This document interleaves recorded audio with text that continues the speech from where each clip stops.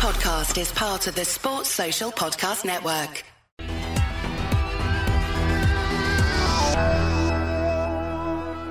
Hello everyone, Happy New Year. I'm Will Pugh from We Are West Ham and you're listening to the We Are West Ham New Year Special Nostalgia Series. Now myself, James Jones, Tom Edwards and Charlie Hawkins had a break from the Love Sport Radio airwaves for a couple of weeks to give us a chance to have a Christmas break of our own, just like West Ham were given by Liverpool's appearance at the Club World Cup. Now before this episode starts, we heard the terribly sad news that a World Cup winning hero, Martin Peters, died before Christmas after a long struggle with dementia. So first and foremost, I'd like to offer sincere condolences and best wishes to those closest to Martin at what must be an extremely difficult time. I, like a fair portion of our listeners, am too young to have seen Martin play, but I still felt a profound sadness upon hearing the news and reading the tributes as they poured in for the great man. Reaction in the media and online after the news broke made it clear what a sad blow Martin's death was to the whole nation. But at West Ham, the loss of course will be felt that much deeper. Martin's achievements were perhaps sometimes overlooked given his place among West Ham's most famous trio, but, if at all he was, being slightly overshadowed by England's World Cup winning captain and the only man in history to score a hat-trick in a World Cup final is not so bad in my book, and I know I'd certainly take it. Martin played 364 times for West Ham, scoring 100 goals in the process between 1959 and 1970. He was part of the Hammers team that won the European Cup Winners' Cup in 1965, a victory viewed by many as the greatest in the club's history, and it was that same season that Martin won Hammer of the Year for the first and only time in his career. England World Cup manager Alf Ramsey described him as 10 years ahead of his time, while his natural ability and pace earned him the nickname the Ghost for his ability to pop up undetected in crowded penalty areas to score on countless occasions.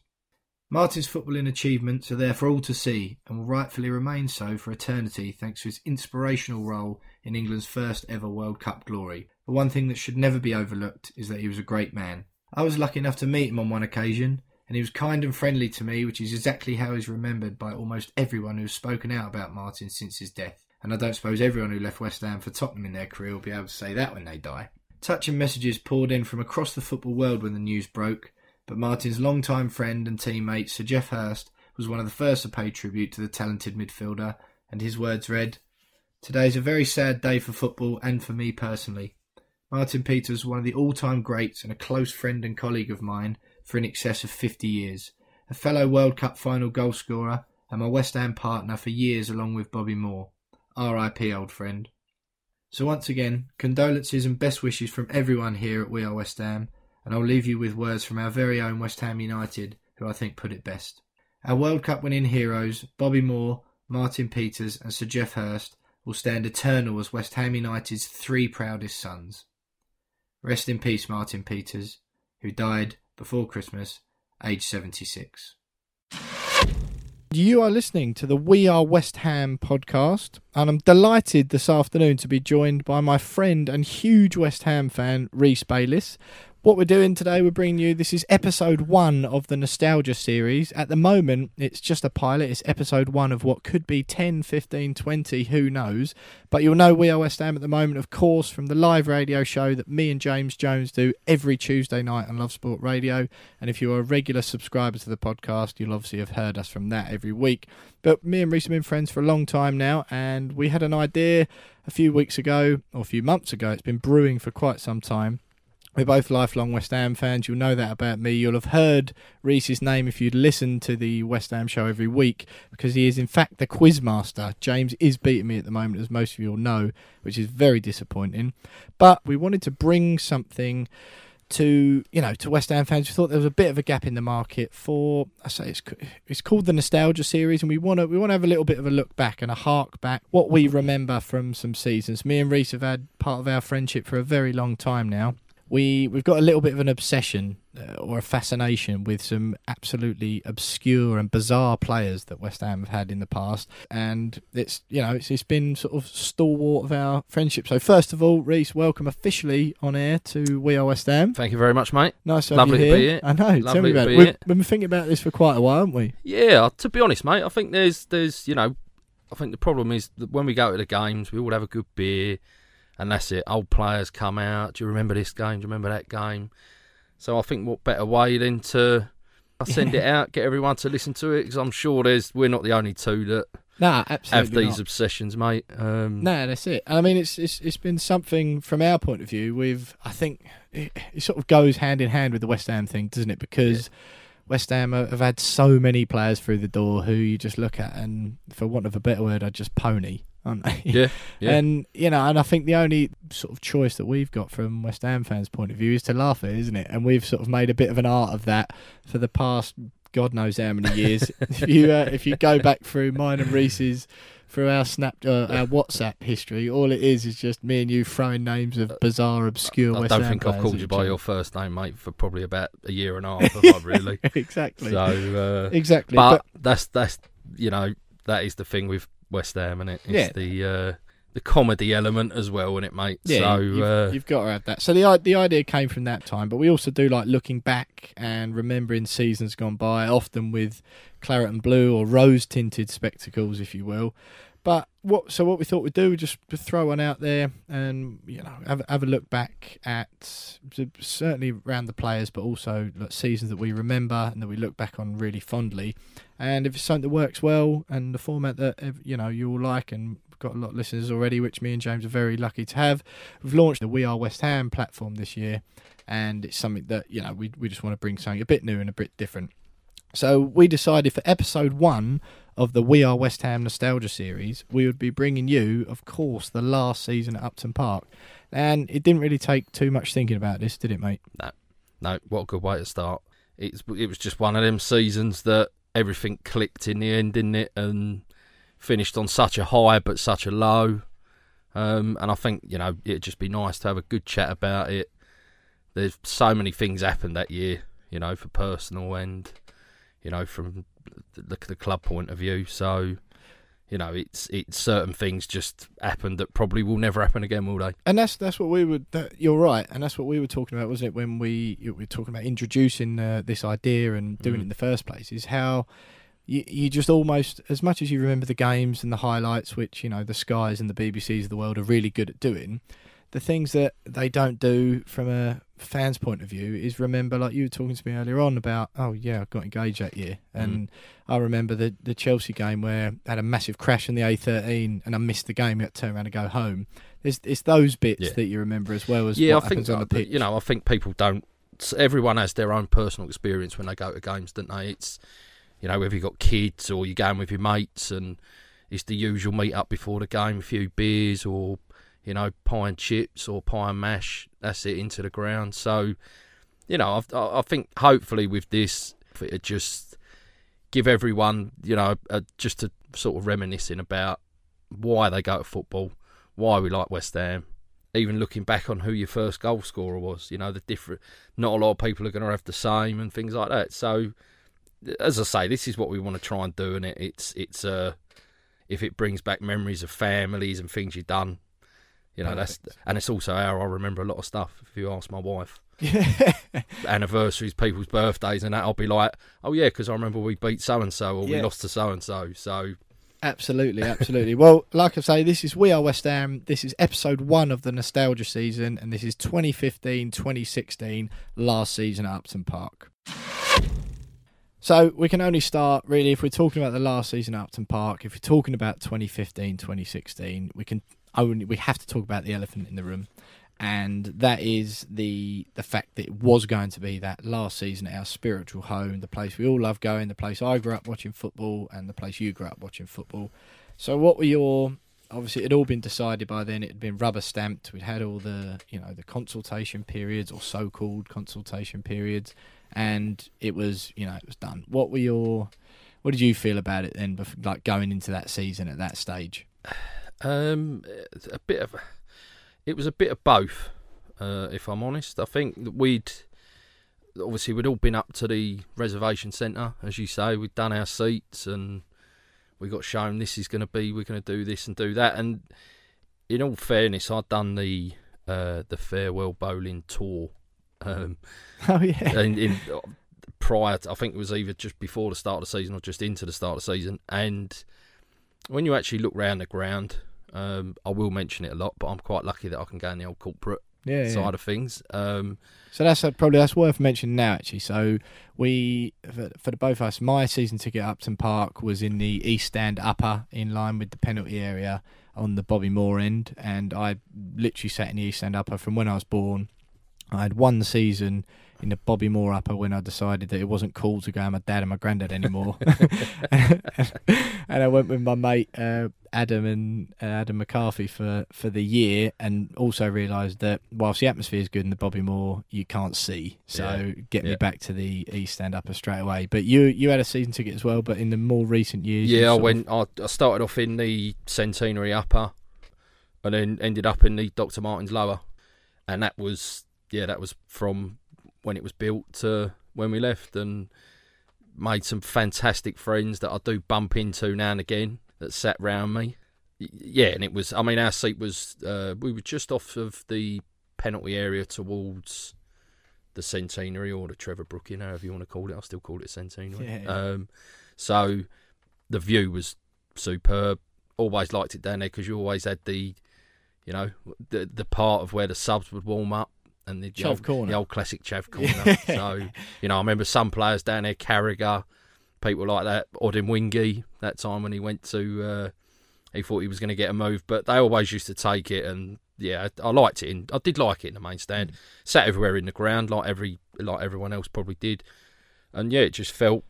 That was just the one. We didn't think about moving because the seats were decent. No, but in that last season, certainly the last season up to Park, you tend to spend a bit more time in the corporate boxes. Yeah, very lucky. A friend of mine, his dad had a box over there for 12 years, and yeah, most weeks I was lucky enough to get in there. And as I say, going back to the story about the tour, when you actually go round it, it needed a lot of money spent on it.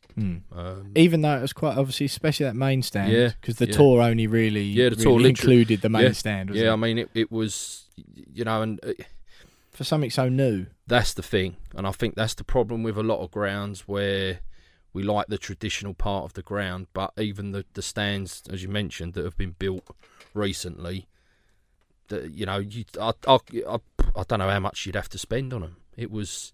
When we went round it, decor and things like that, and you could tell that it was becoming very outdated, which you can see why teams want to get new grounds, revenue, things like that. Yes, I was all for it because of the things we were promised. I know a lot more people. So were you? Sorry, so you were for the stadium move, were you? At the time, yeah. Really? Yeah, 100%. Mine was a completely different one. I mean, I sat in the East Stand, so I saw that every single week.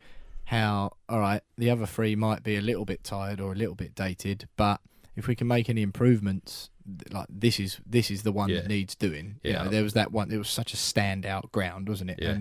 Stand. And while it was class, and I loved it. I loved going. The view was second to none in the whole league. Not just because we were a little bit elevated, but so close to the pitch. I think that was the problem with the Chicken Run. If they could have, I don't know again how, whether it was true or not, but if they couldn't have renovated that part, if we could have got it to sort of 48,000, I reckon that would have been spot on. That would have been spot on. And you know what? I'll be honest with you, mate. That's one of the things that sticks with me most about the whole thing. Because I even now, still today, I'm not as anti-London Stadium as a lot of people are. I think it's actually all right. Like, we got pretty lucky with our seats the first year. I think the view's pretty good. I think on atmosphere, or as far as that goes, on good games and good matches when we're playing well, I think the atmosphere's good. When it's not, the atmosphere is not good, just like it was at Upton Park. But the thing that sticks with me still is, and I need to do a bit more digging on it, but the one of the reasons that we got told that the East Stand couldn't be extended was because, you remember the bus garage at the back of the East Stand? Yeah, the reason was that was such a vital bus depot for the whole of East London. There was no way you could block that road off, or that could be moved. And that's what you'd have to do to extend the East Stand, which made sense because it would naturally you'd go higher and you'd have to go back. And I remember hearing that at the time, because I was very much, look, all right, we might be able to move, but the East Stand is falling to bits, and we're not at the time, and I'm still not sure now, but we're not a 65,000 club yet. No. Certainly our core fan base, I didn't feel that was true. And I thought, like you just said, that 48,000 would work. And the thing that annoys me and upsets me the most, and it's something I'm looking into at the moment, is the bus garage at the back. Obviously, once it's all, the decision had been made on behalf of all of us, apparently, to move stadiums, and that's what was happening. Now there's flats there, and that bus garage has moved. The road is closed, and all of a sudden that sort of excuse or reason has disappeared into the wind, and it doesn't sit comfortably with me. My thoughts on the ground, the parts that for me was getting in and out of the ground in terms of travel from Essex. It was nowhere near bad at Upton Park.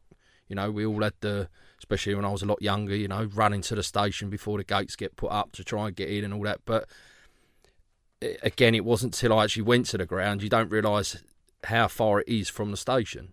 So I used to walk from Upton Park Stratford, you mean? Yeah, to Stratford. Yeah, that's what I'm saying. So, I was always of the right, you'd be able to get in and, if you needed to get back or things like that. But in all honesty, we used to walk to Plaistow, and I think probably only a 3 or 4 minutes difference now. To what it is at Stratford. I was very much for the family side of things, because football is an expensive game now. To give kids the opportunity to go up, dads or granddads or whatever, and that's the things that I was very much for.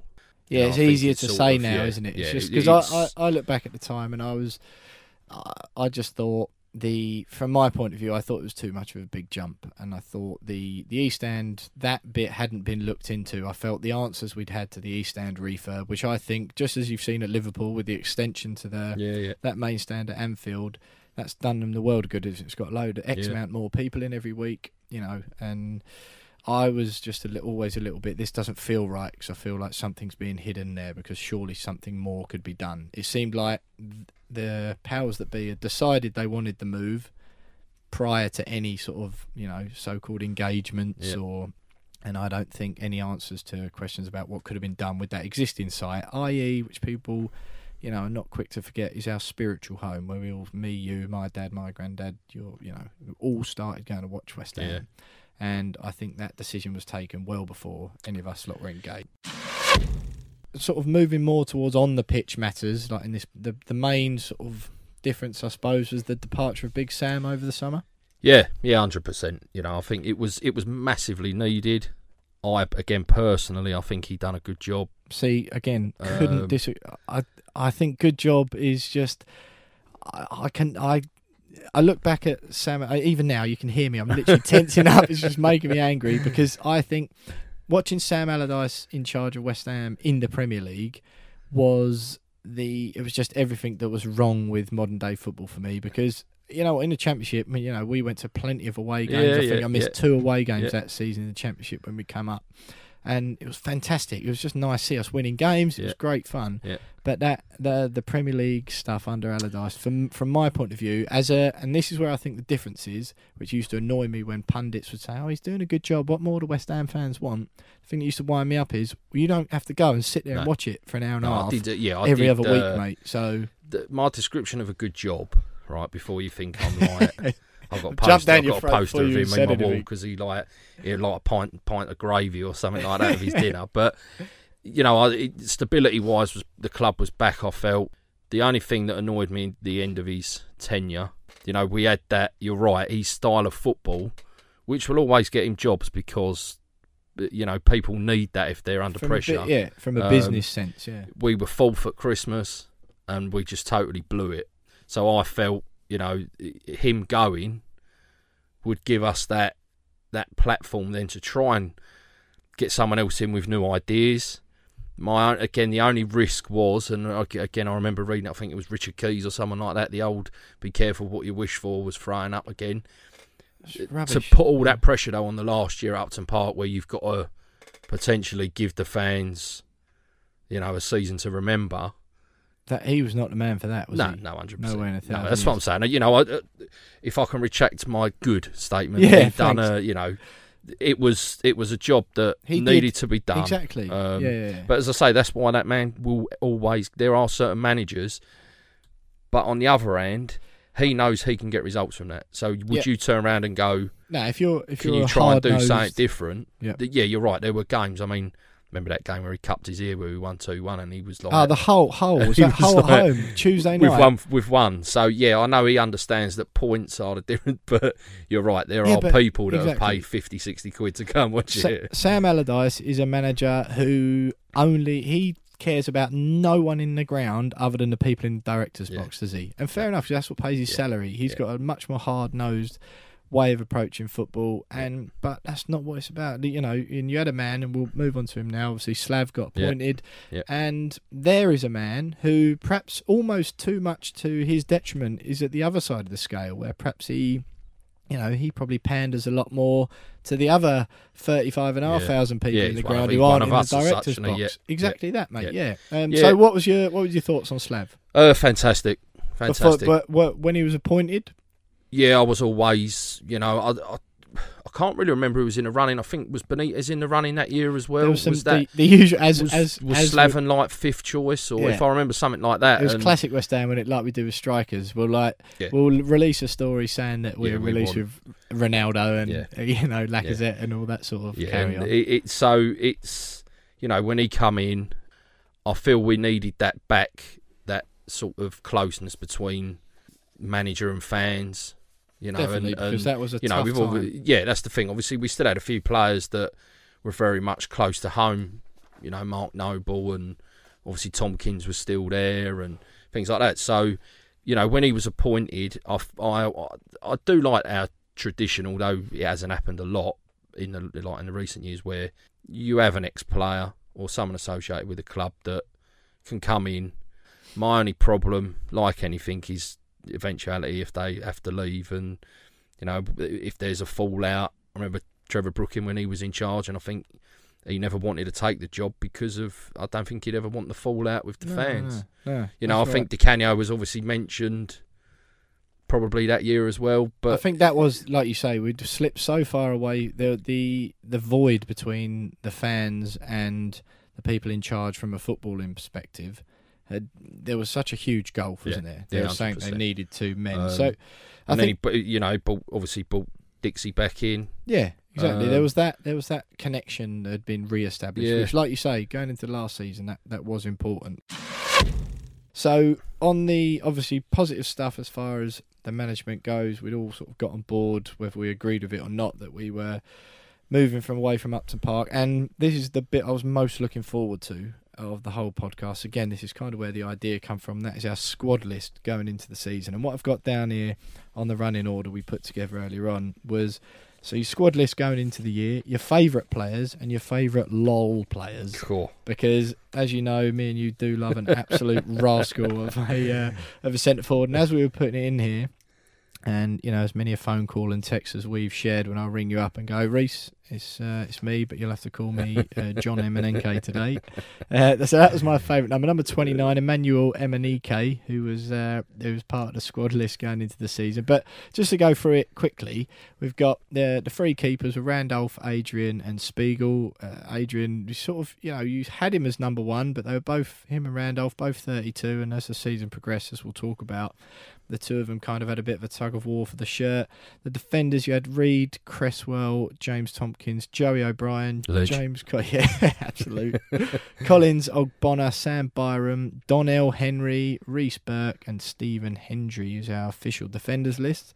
So you touched on Joey O'Brien there, but I think looking back now and remembering what that season ended up being like, a lot of those names in there, Cresswell, Reed, Ogbonna, they probably had their best seasons of their career in the end that year.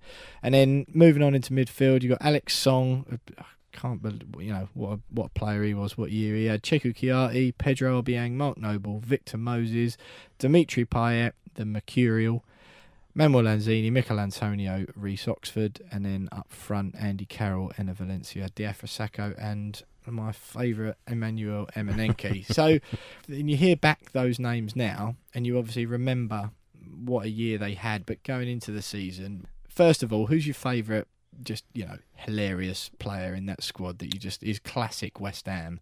I think you see me by saying Joey O'Brien. When he was there, he was just like, he was just another Allardyce signing that he was. I don't know. It was part of the club with Matt Taylor. Yeah, do you know what I mean? in fairness, he chipped in with a couple of goals, and he was another one I don't think that ever let us down. It's but yeah, sometimes I don't. O'Brien, it's Joey O'Brien. I mean, in all fairness, in the players that we had, who were you most excited about then going into that? Because mine was Alex Song. Well, I went to the friendly that was at Upton Park. So it was at the Betway Cup. We had Werder Bremen. Yeah, I went to that. Cup, and Mr. Manuel Lanzini caught my eye that day. Mm. I know we've been excited with a lot of players that we've had, but he looked like technically, he looked absolutely superb.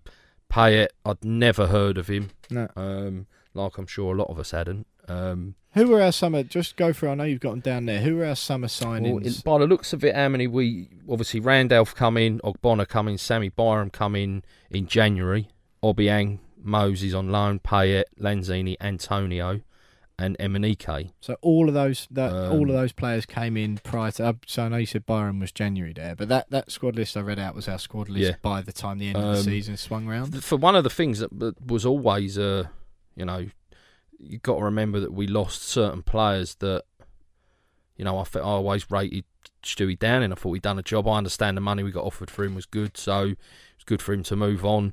I know Kevin Nolan obviously had a couple of games at the start of the season. Again, I was so fed up of seeing him in a West Ham shirt in a Premier League game come that last season. Yeah, I think it's another player that I think if he'd gone at the end of the season when Allardyce had gone, he's another player. I thought he was fantastic for us, fantastic captain. Yeah, for what when he was in the Championship, but when he was I think at the at the end, and I hate it sometimes when players get near the end of their careers and you have to start booing them and stuff like that. if they don't do. But obviously his game was very much built on getting in the box, getting a couple of goals, and I think it was I don't know if it was his last game of the Bournemouth game, and I remember we broke towards the end of the game and we were chasing it, and he was pretty much still on the edge of our penalty area when we were at the other. I'm not blowing. Yeah, man after my own heart. But, exactly. It's so to lose influential players like that. People like Jelavic coming as well, didn't he, at the end? But I mean, going into that season, I remember thinking, Alex Song, this fella has played for Arsenal, he's played for Barcelona, and he's only 31. I just, beside myself. And to be fair, he was outstanding, wasn't he? He's often forgotten for that season. Yeah, Payet burst onto the scene. Lanzini was incredible that year as well. Diafra had the best season of his life. But Alex Song at the base of that midfield was a string puller, wasn't he? If you ever get in a conversation after a few beers with our mate Barrett, he would have him. We always talk about this best 11 and all that, and he had him in there for a bit. And you could see why the geezer played at the level we did. Absolutely. Obviously, he had issues with I think it was his knees, wasn't it? Yeah. And so training and stuff like that. But the quality side of things, he was, he was different class. But I also think that season, once the midfield was made up of Noble, Chiati, Lanzini, and Payet, was like, we didn't know then, did we? That's going to be, that's going to be the thing. Zarate was chucked in now and again. Obviously, Antonio will come onto it later in, but he was right wing and he was right back. So that midfield, again, I think with Chiati, he was another one that, on his day, we said he was an absolute beast. The geezer had like the lungs on him and things like that, and he chipped in with goals. Poor man's Yaya Toure. That's the, and I think we miss something like that now. And again, we will get onto this, but I agree with you about Chiati. But I think going into that year, there was a lot of. I don't think going into that season that you would have imagined that we ended up having the season that we did, from my perspective, just based on those players. If you said at the start and then said this is where you'll finish, you'll be like, and this is how it'll go. Who are we going to beat and all that. Exactly. So no, that's it. So obviously we've got a decent idea there. That was sort of our general feelings going into the season. One of a little bit of trepidation about the stadium, acceptance, and looking forward to it. And I think one certainly of hope that we were going to do that famous old ground some justice in our last year, which obviously we ended up doing. And so what we'll have a look at next is we'll get into the season properly, start to look at some of the games and that first 6 to 10 games and what a start it was. So as we move on to our next segment, we've got the start of the season. Like we know what we're doing with the ground, we know what the players are looking like, and we're just the standard sort of thing where you're well excited. You've had enough of the break of summer, you've had enough of a few weeks of no football, and I'm sure you're getting dragged around by your missus, and I was trying to drag myself around looking for a missus, no doubt. And then we straight into pre-season. Obviously, we'd qualified for the Europa League the season before via the most bizarre method that anyone could ever qualify for European competition, because we didn't get that many yellow cards. And I remember the last game of that last season, me just being right on the edge of my seat. Like, I didn't care what the score was. I was like, don't get booked. No one get booked. So obviously started the pre-season a little bit earlier on. 11th of July was our first pre-season game. We had Peterborough United away. We played Southend away and beat them 3-2. Colchester away, lost 1-0. Charlton away, Norwich away, beat them 1-0, and then the Betway Cup, the infamous Betway Cup, which we still only managed to win once out of 5 goes, I think that is. Lost that at home to Werder Bremen. But then, of course, we did have something exciting. We did have something new, which was going to go, hopefully, or that was the plan, to go hand in hand with that romantic last year that we were going to have at Upton Park, and that was the Europa League. Obviously, where we qualified through the fair play channels rather than actually being good at football. We started that a little bit early, when in the first round, in the 2nd of July, was our first Europa League qualifier against Lusitanos. 2 legs, 3-0 at home, and beaten 1-0 away. I mean, I've sort of eradicated it from my memory. Can you remember much about that? Well, all 3 of the games, really, mate. I remember it being nice that I think we had like a month's break before the footy was back. Do you know what I mean? And I think Slaven got presented at that game. Comfortable game. I think the main thing out of the Europa, I think we all wanted to obviously go through. It gave him a good chance to look at fringe players. A few people to mention, Poyet's boy. Maiga, people like that, Amalfitano. Don't know obviously what happened when he left, but these players could get used with the likes of the Tomkins and Winston Reid and all that. So I don't really know. It's another one of them. I think it helped us. It's just awkward because it's a bit of an age-old cliche in football now, isn't it? About obviously, so we went on after seeing off Lusitanos. We then went and played Berkara and we beat them 1-0 at home, then lost 1-0 away. And managed to squeeze through 5-3 on penalties. I'll tell you a quick story about that, actually.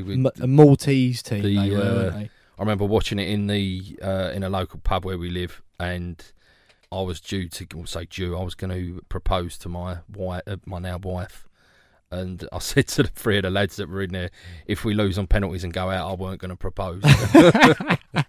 Well, Lauren will be buzzing. I know, you know what I mean. She don't know that, but so that that day and that game will always, I'll always remember that, because as well that it gives me the thing to remember when we got engaged. Do you know what I mean? That's what I was saying earlier on about results. But I'll never be remembering Berkara away where we lost. No, I mean the second game. The third game against Astra, however you want to pronounce the Astra. Yeah, I mean the generally accepted pronunciation among West Ham fans is Astra Girigu or Astra Gugu, isn't it? But yeah, and I remember that game. I think Collins got sent off. I think we went 2-0 up. Collins got sent off, and it was just that, is this how it's going to go? We're going to score, but we're going to concede. Obviously, we lost out there, so there was the European adventure again.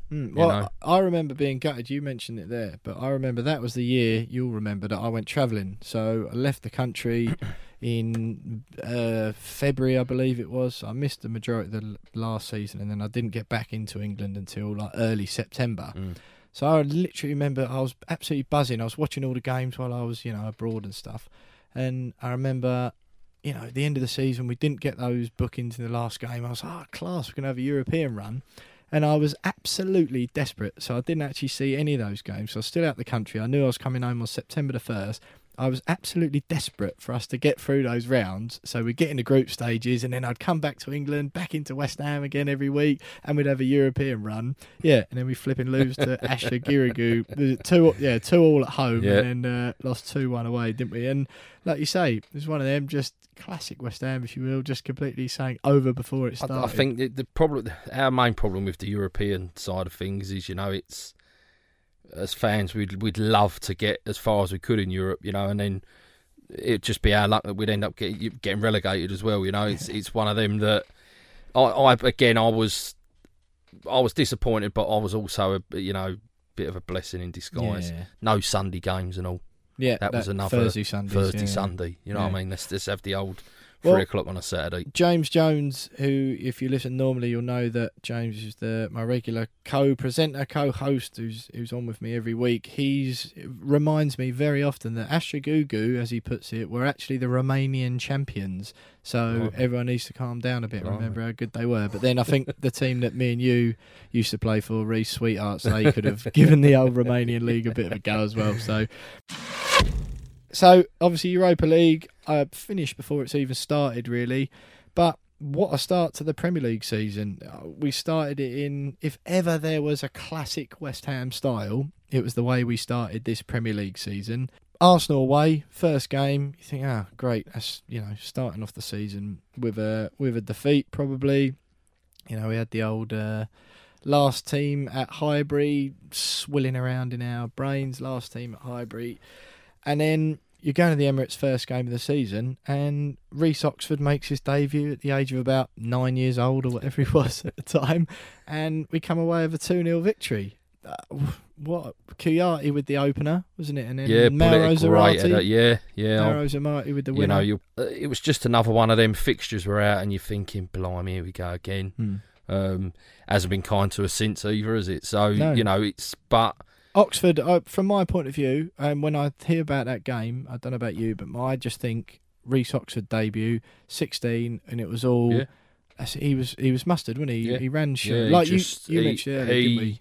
Literally, he just done the basics so well, and I just thought to myself, we've got a kid here that's it. You know what I mean?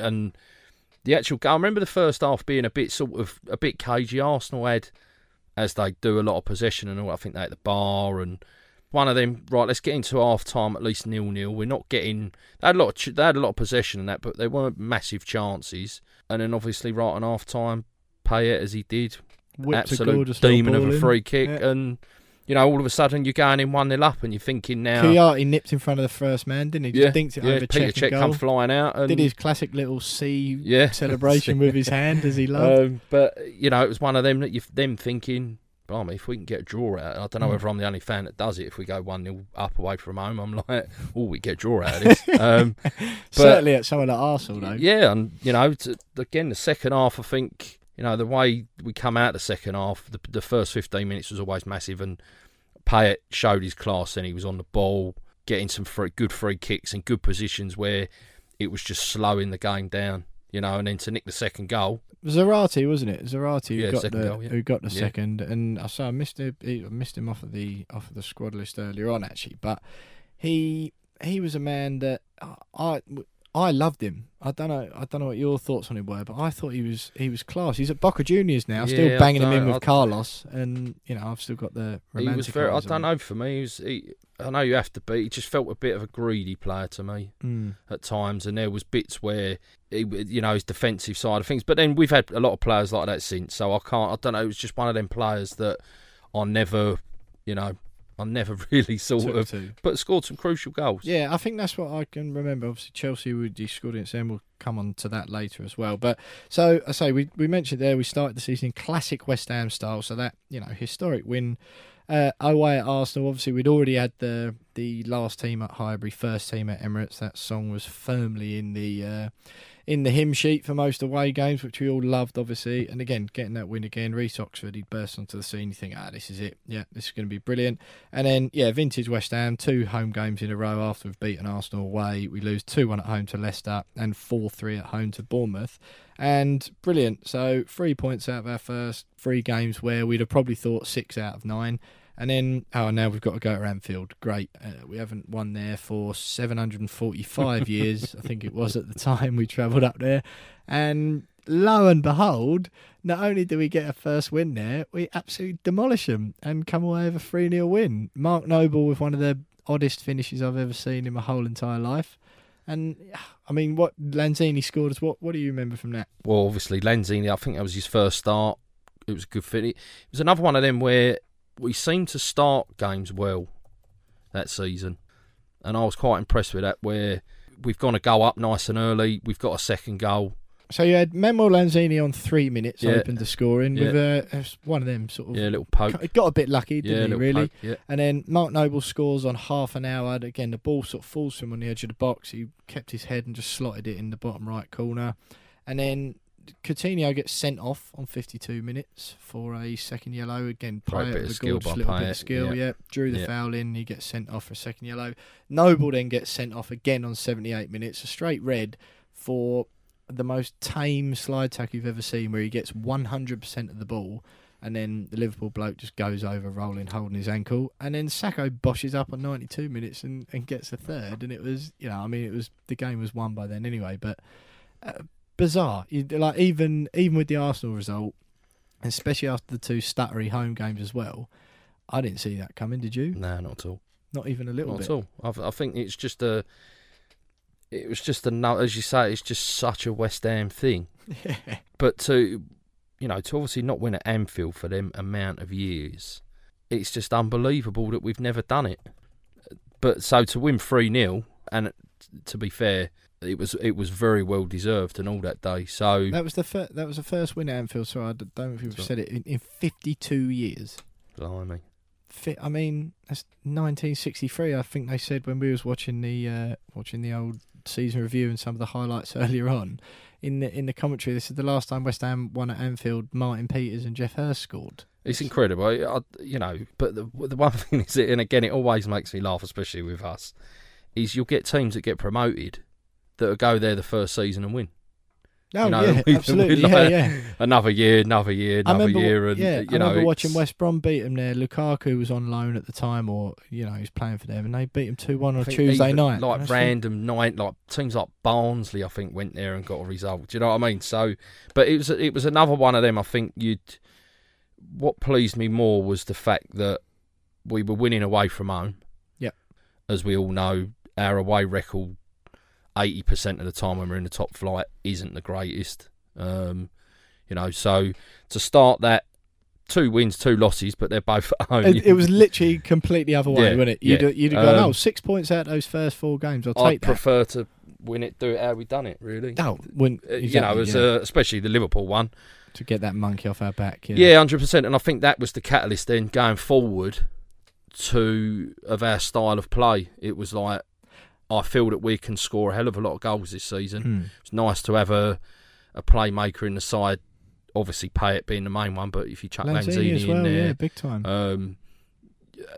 So going forward, it was nice that we had that to think. I know we touched on it earlier with the Allardyce thing, but I felt that if we conceded a goal, there'd be no doubt that we'd score. My hatred of Allardyce certainly felt vindicated after those first 4 games, because I was like, this is exactly why I wanted rid of. Where we'd had Kevin Nolan in that number 10 before, now we have Manuel Lanzini or Dimitri Payet. I was like, this is why. So we touched on it there, 6 points out of the first 4 games, which we've had a couple of huge highs away at Liverpool and away at Arsenal, and you're thinking, all right, well, we went and beat Newcastle 2-0 at home. You thought, this is it. This is sort of games. And then you got Man City away. Man City, again, a team in their pomp. Aguero starting for them. David Silva on the pitch. Joe Hart was still in goal. And as if I don't really know what was going on then, and we go and win 2-1. Victor Moses bags one in the first half. And it was just mental, wasn't it? Like Victor Moses, I remember he puts us 1-0 up. It was against a run of play, of course, wasn't it? I mean, just touching on that Newcastle game quickly, I thought he was superb in that, so it was good to see him get a goal. And I thought, very good acquisition we've got there. And the City game, it was another one of them games where, City are going to have 15 chances, whether they're on target or not. The whole of that game, 72% possession they had for the whole game to our 28. Moses obviously scored, and then Diafra Sakho. We were 2-0 up after half an hour. Kevin De Bruyne scored just on the stroke. It was another one of them games again. See it till half time, and I think he scored in like the 47 minutes, 50th minute of extra time in the first half. But again, it showed character, keeping the result as it was. And to win 3 on the bounce, all of a sudden now, we were all like, Allardyce, this is the best thing that's ever happened to the club.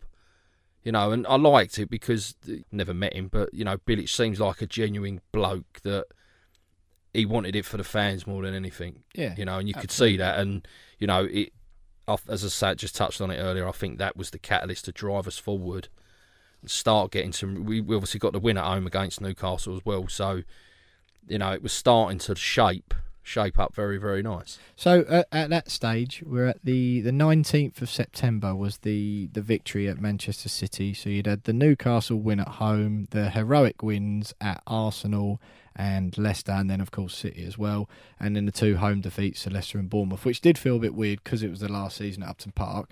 But again, just to sort of cap off this opening segment to the season, in classic West Ham form once again, you know, we there was a real feel-good feeling by the end of that September, certainly after the City game.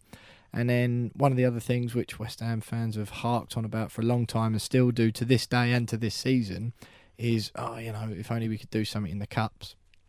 2006 was certainly one of my favourite seasons I remember. We have Leicester away in the League Cup, 22nd of September, and the Man City bubble is somewhat burst when we crashed out 2-1 to them. So we still had, while there was definitely change afoot and we were all looking forward to the season, it certainly started well on a league front, but then, you know, in classic West Ham fashion, we just flopped out of the Cup, and that was our League Cups over again for one extra season. But certainly a encouraging start to the first section of our last season at Upton Park. So we've come to the end of September. The season started really well. We're out the League Cup, but our league form is fantastic and everyone's pretty excited about the season to come. We had a couple of pretty standard average results at the end of September, beginning of October. We had a 2-2 draws, in fact, one at home to Norwich City and then one away at Sunderland. I remember that Sunderland game. I went and that was just a tick off Sunderland off my list. And again, felt a bit classic West Ham. Should have won, should have done better. 2-0 down and then should have won it in the end. Yeah, exactly. Come away with a point. But then, again, that's when we sort of really started to kick on. We've called this section the Big Swing. So we're sort of looking at the next 9 games. Like I say, started off pretty average. Couple of points. You'd probably rather beat Norwich at home, but... And then the point away at Sunderland was good. And then we had a fantastic win away at Crystal Palace. I remember Lanzini sort of burst onto the scene, and that was his first of a spell where he loves a goal against Palace, doesn't he? Yeah, Payet got the third fantastic little chip. Yeah, and then Carl Jenkinson, if I remember correctly. Yeah, he got the first one, yeah. Yeah, the marauding run down the right, and he poked it home. But then I think the defining game of this first little section for me, because, you know, with the games, obviously the wins against Newcastle, Man City, Norwich, Sunderland, then Palace, Chelsea. We then lost away to Watford. But that little segment there, just before the Watford defeat, was a 7-game unbeaten run. And, you know, certainly that's not something West Ham are used to. But that Chelsea game in particular, let's touch on that. So we beat them 2-1 at home. And we went 1-0 up. Of course, and it was my man Zarate. Yeah, Mauro Zarate again. Yeah, exactly. 17 minutes, he puts us 1-0 up. Tidy little finish from just like round the edge of the box when it drilled it home, and then Gary Cahill gets them. Oh, sorry, Nemanja Matic got sent off, didn't he? Just before half time. Yeah, and obviously Mourinho went because of that as well. He was chucked up in the director's box. Yeah, and it just had that. And I'm going to start this. I'm going to preface this. This was the game where I was on the way to the game, and there was the most monumental crash on the A13. You were in the corporate box that day, weren't you? So you'd gone a little bit earlier. There, yeah, you've been there since about 8 a.m. I was a few pints down by then. Yeah, and yeah, so we're on the A13. There was this monumental crash, big traffic jam as usual, and one, I think, probably the only time I think in my West Ham supporting career I've had a season ticket since I was 9 and been going on and off since I was 4. I'm 27 now. I think that was the only time where I'd actually missed a game. The traffic was so bad, and we sat there and we were listening to the first half an hour, and you know we were still somewhere around Raynham or something.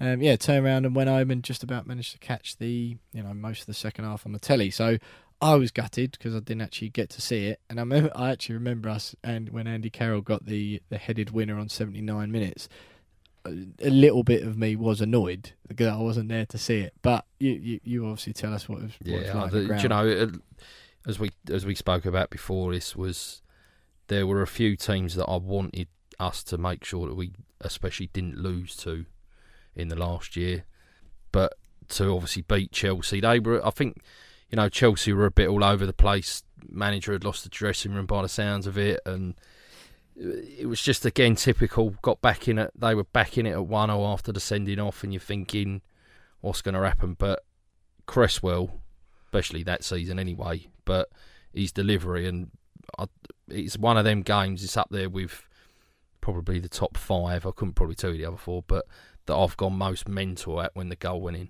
Yeah, so this is Andy Carroll's winner, 79 minutes. Yeah, you could just... I think there was a little bit of build-up where I think we'd had a corner or something like that, and it got hacked away, and Payet had give it back to Cresswell, and you just could sense the anticipation of the crowd. Everyone was like, get it in the box. Yeah. There's about 8 people in there. Carroll is just going to absolutely like steamroller this, and when he connected, I just remember looking... Again, because Carroll hadn't started the game, had he? That was the thing. He got subbed on. I think that was his first goal of the season as well. Go on, so Cresswell floats one in. And there he is. He's up above like 8 players, arms everywhere.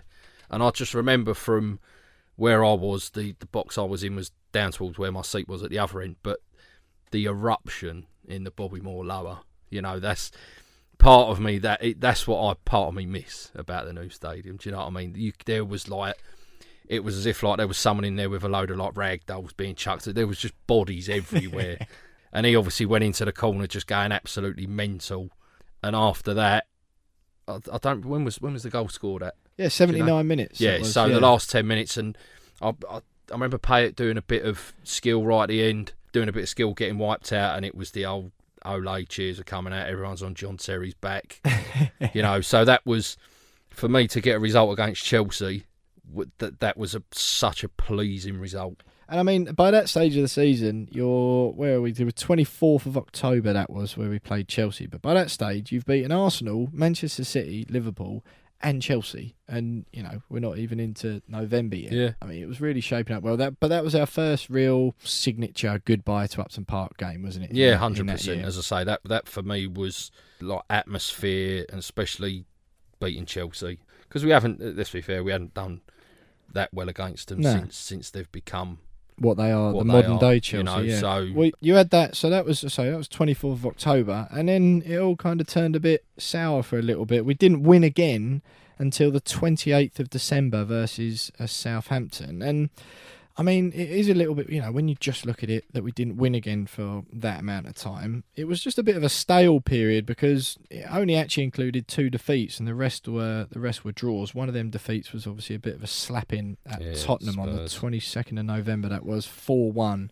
away at Spurs. But within all that, you had a draw at home to Everton, draw at home to West Brom, a 0-0 point away at Man United, drew 0-0 at home to Stoke, 0-0 away at Swansea, 3 0-0s in a row, and then a 1-1 away at Villa. It was all that December was just a little bit, I don't know, just wasn't it? Yeah, I mean, when I was doing my notes about it in the week, for me, that was quite a pivotal point in the season.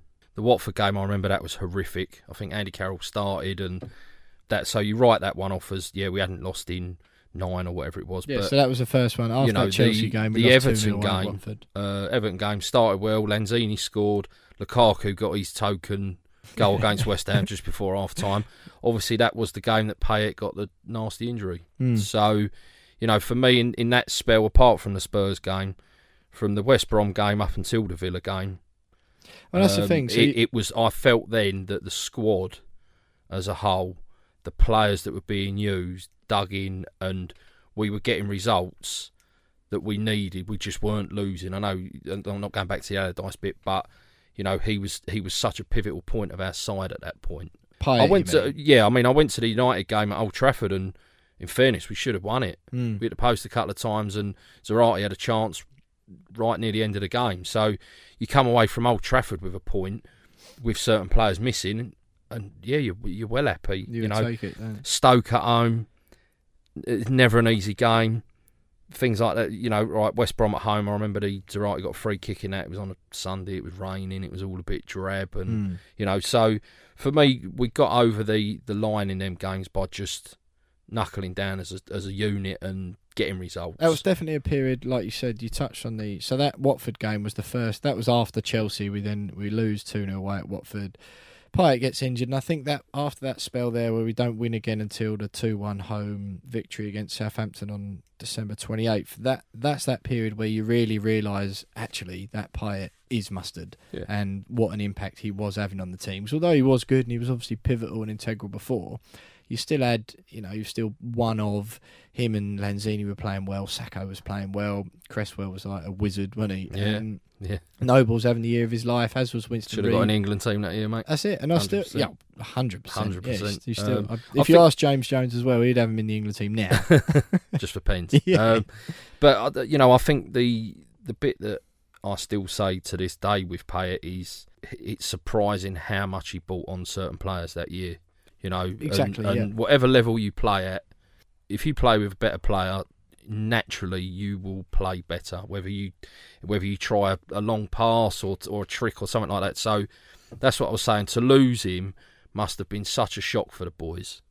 Definitely. And because especially if you're struggling and you've got the go-to ball, you'd give it to him because you think he'll either get a foul, the amount of games you'd go to, and he'd be round the box, and away players wouldn't want to tackle him. No, of course. Because he's going to take the free kick, and chances are it's going to be on target at least. But, to then not have him, that's why I felt that was quite a part of the season where we got through it, and then we were, say, rewarded as such, but, we then started getting results again. There was obviously that bit in it where Slaven had his issues with Chadwell Heath, and he wanted us to go over to Rush Green, and, it wouldn't be a season if we don't have a couple of injuries, would it, at West Ham? No, that's what I'm saying.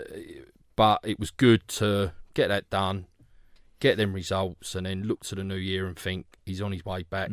Yeah, I totally agree. I think one thing about Pyatt as well, although he was such a maverick himself, what I always remember about that last season up to Park, you look back now, and our standard squad, or our standard first 11 for most games, if it was Adrian in goal, you'd have Jenkinson, and then it'd likely be you'd have Ogbonna and one of Collins or Tompkins or whatever, Cresswell at left back, Noble and Kouyaté at the base of that midfield, and then Lanzini, Pyatt, Zarate might have been in there with Sacco up top.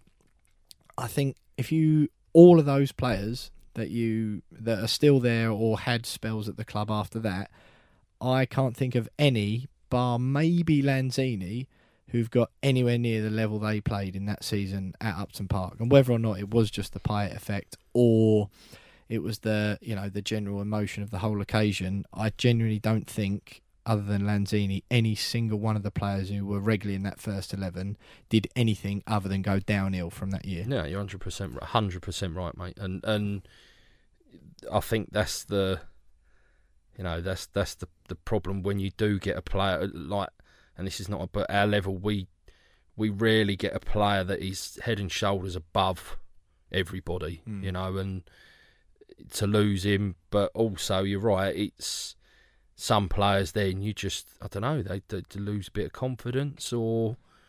Yeah, Cresswell got injured, didn't he? Kouyaté was never the same. I just sort of felt that the wind had been taken out of everyone's sails a bit. Yeah. Pyatt started souring the first year, but obviously we can come on to that anyway. But all in all, come Christmas time, I think everyone at West Ham was all pretty happy, especially when we ended the year with a win of a 2-1 at home to Southampton. So coming up next, we'll look at the new year, and new year, new us. Well, sort of, anyway. So thanks for listening to part 1 of the We Are West Ham Nostalgia series with me, William Pugh, and Rhys Bayliss. Don't forget to stay tuned to the We Are West Ham podcast for James Jones, Tom Edwards and I for our usual ramblings on all of the goings on at West Ham. Obviously there was a lot over Christmas, so if you tune into the normal podcast, which will still be running, or Love Sport Radio every Tuesday night at 7pm, you'll be able to hear our thoughts on David Moyes, the board, and lots more. But for now, this was episode 1 of the We Are West Ham Nostalgia series, and stay tuned for episode 2 and the final part of the last season of Upton Park coming up soon.